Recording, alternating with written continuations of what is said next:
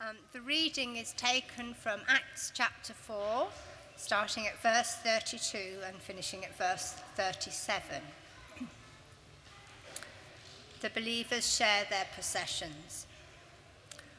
All the believers were one in heart and mind. No one claimed that any of his possessions was his own, but they shared everything they had. With great power, the apostles continued to testify to the resurrection of the Lord Jesus, and much grace was upon them all. There were no needy persons among them, for from time to time, those who owned lands or houses sold them, brought the money from the sales, and put it at the apostles' feet, and it was distributed to anyone as he had need. Joseph, a Levite from Cyprus, whom the apostles called Barnabas, which means son of encouragement, sold a field he owned and brought the money and put it at the apostles' feet.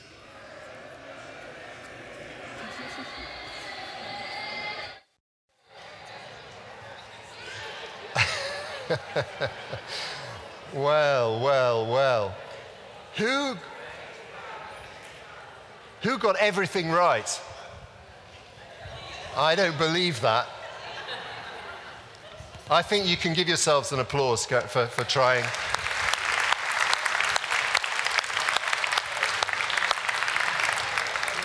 Fantastic. Wow. Well, now, there was a person in that passage that we heard about who was named. Can anybody remember who the person was?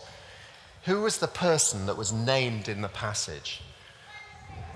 Oh my goodness, I didn't hear that. I'm looking for people who've got their hands in the air. Come on, adults. You know I'm choosing a child though, don't you? Yes, who was it? It was Barnabas, that's right. But actually, you know, Barnabas was only his nickname. What was his real name? Does anybody remember? Joseph. Have we got any Josephs here this morning? No. Okay. Have we got any Barnabases here this morning? Oh, well, that's ruined, isn't it? No Barnabases. Actually, we've got 4 Barnabases here this morning. 4 Barnabases in our stained glass windows. Can anybody find where the Barnabases are? Anybody? You know the answer. Anybody know where the Barnabases are in our windows? My goodness me, that's really complicated, isn't it? There are 4 Barnabases in our windows.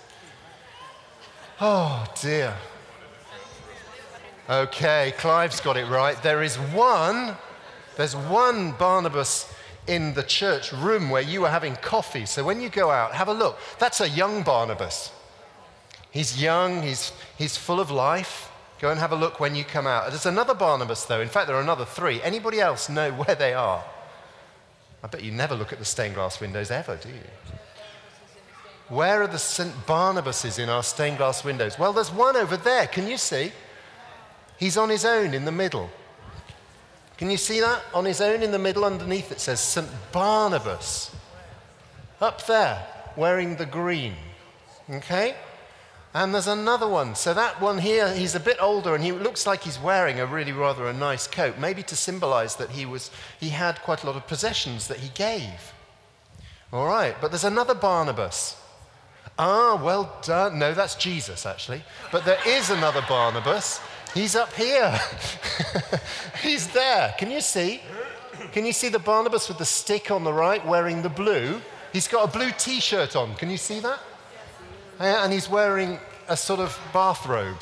Can you see that? Up there. Can you see, children? And you see the one with the blue holding the stick on the right-hand side. He's got like what looks like a dinner plate behind his head. That's actually like to symbolize and show that he was a saint. Okay? That's Barnabas in middle age. He's got a beard. Okay? Now let's sit down, but there's one more Barnabas. Oh my goodness. Anybody know where the other Barnabas is? No, it's not in the communion chalice. I'll tell you, it's in the east window. Can you see the east window? Right at the top, there are some people. All right, from the left, can you see? They're wearing dark blue or purple. That's Peter. And next to him, we've got James, and then we've got John. And sitting in the middle, who could that be sitting in the middle holding a cross? Who do you think that is? Well, of course, that's Jesus in the middle. And just to the right of Jesus is Barnabas. Yes, and next to Barnabas is Paul, and next to Paul is Stephen. Wow. Who knew that? You knew it because I told you. That's not fair. Stop answering the questions. That's our curate. He's getting ready for priesting. Wow, we got 4 Barnabases. Do you know, Barnabas was an absolutely incredible person.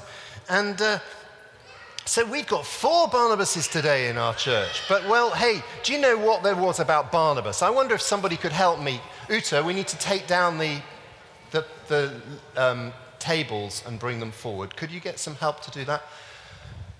And we need the first one. Barnabas was amazing. The passage tells us that Barnabas gave.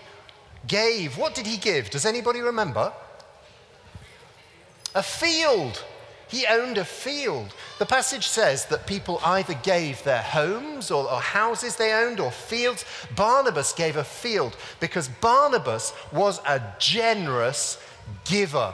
He was a generous giver. What are you doing here? Come on, come forward. That's right. Let's have you put this up here on the side.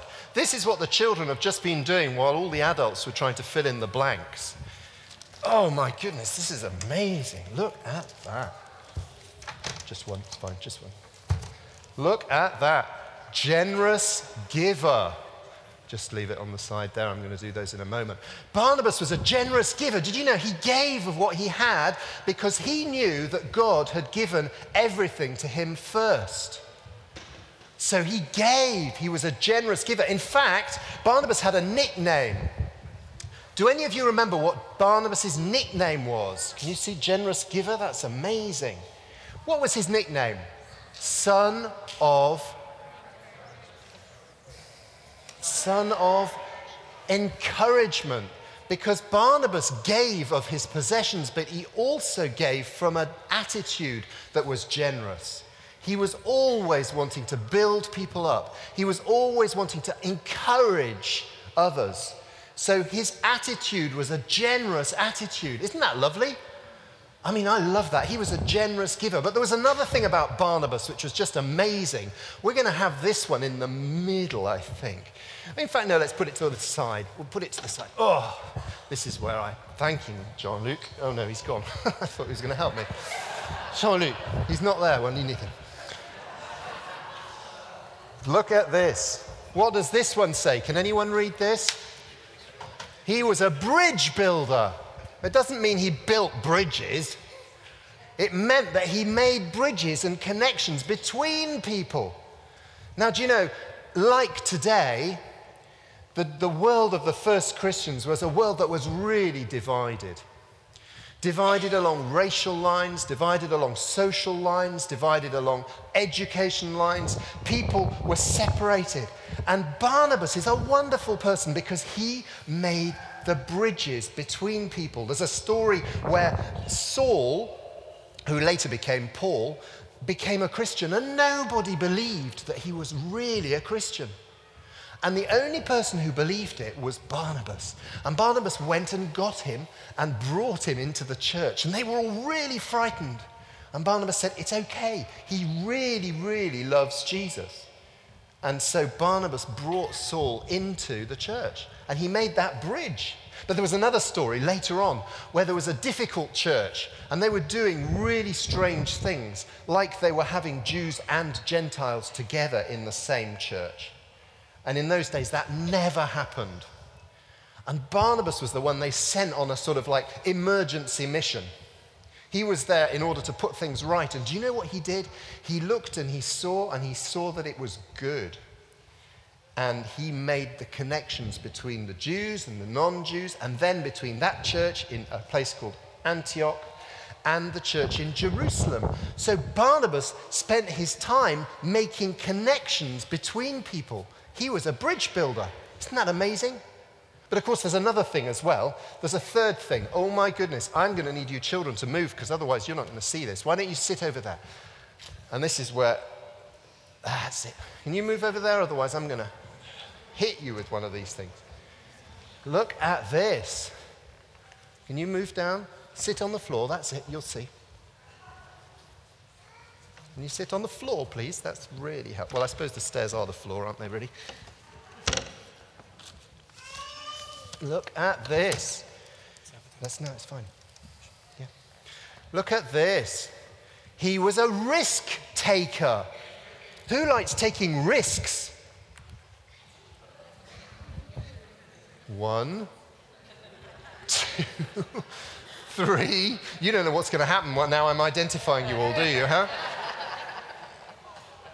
Do you know, actually, generally, we don't really like taking risks, do we? Because it makes us step out, by definition. It makes us uncomfortable. Do you know, Barnabas was amazing because he constantly took risks for God. He was a risk taker for the kingdom of God. Because he believed that God's always doing new things. And by definition, if God's doing new things, that means you have to step out of the comfortable things. Isn't that right? You have to be willing to meet new people, yeah? You have to be willing to try new things. You have to be willing to see further than what you actually are used to. That's why I love this service, for example, because it's sort of a bit uncomfortable, isn't it? Well, I'm uncomfortable. No, I'm not. No, I'm fine. But, do you know, Barnabas took risks. Isn't it amazing? Barnabas, the one who's right at the heart of that, he was a generous giver. Can we say that together? He was a generous giver. He was a bridge builder. And he was a risk taker for the kingdom of God. Now, there's a really interesting thing in our passage. Anybody remember what the first word of our passage was without looking? Now you can look. What was the first word of our passage? All the believers. Strange that the passage should end up just talking about Barnabas when it's actually about all the believers, isn't it? Do you know, the theme of our service today is together. And do you know, the reason that the passage talks about Barnabas is not because Barnabas was something special, but because Barnabas was an example of what they all did. The passage tells us that they all gave. They all welcomed in and made links and built bridges. The passage tells us that they all took risks, the Christians. And actually, it's not about Barnabas, it's about the church as a whole. Barnabas is just a picture of the whole church. So isn't that amazing that generous givers, bridge builders, risk takers, it's actually not just Barnabas, it's the whole church.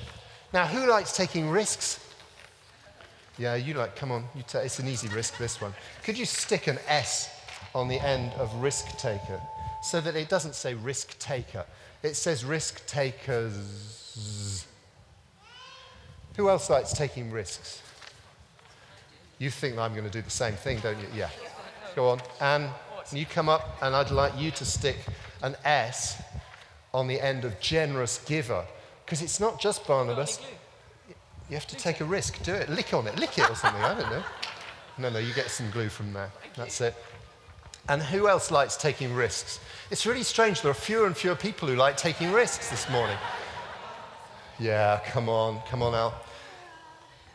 You can bring your French Bible with you. That's it. I'd like you to add an S to bridge builder, because it's not just one bridge builder, is it? The church is made up of people who are willing to be generous, people who are willing to build bridges, and people who are willing to take risks. Isn't it amazing that that's the picture we have of the church at the very beginning? So how many Barnabases are there today here? 150? More? Is anybody not involved in the all? Who is in the all? Who is in the all? Even the children. Let's have our hands really high. Come on, I can do it higher than you. Can you have your hands really high? Do you see it says all? We are all called to be generous givers, to be bridge builders, and to be risk takers for the kingdom of God. Well, okay, children, you can sit down now. And here's the thing. There's actually one other person in the passage who's named. Does anybody know who that is? It is. It's Jesus. Because right at the heart of the passage, it says that with great power, the apostles proclaim the resurrection of Jesus. Isn't it lovely that we can be generous givers, we can be bridge builders, we can be risk takers, because that's what Jesus did. And because with the power of God, it enables us to do what we can't do. You see, by the resurrection, we're given grace to be generous.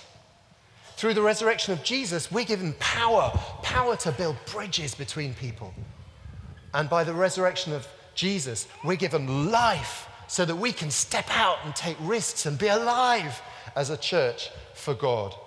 Isn't that amazing? But it really does depend on us keeping focused on Jesus, the one who died and then rose again and who is alive. And he's the one that makes us all alive so we can do all these things. So let's say together, shall we? First of all, because Jesus is one, we are called to be generous givers.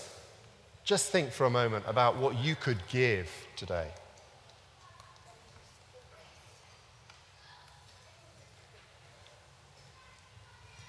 Then because of Jesus, we're called to be bridge builders. Just think for a moment about how could you connect with somebody today? How could you bring two people together in Jesus' name? And then because of Jesus, we're called to be risk takers for the kingdom. Just think for a moment. What could you do that would step out of your comfort zone in order to build the kingdom today? Wow, we are a Barnabas people because of Jesus. Jesus who died and is alive.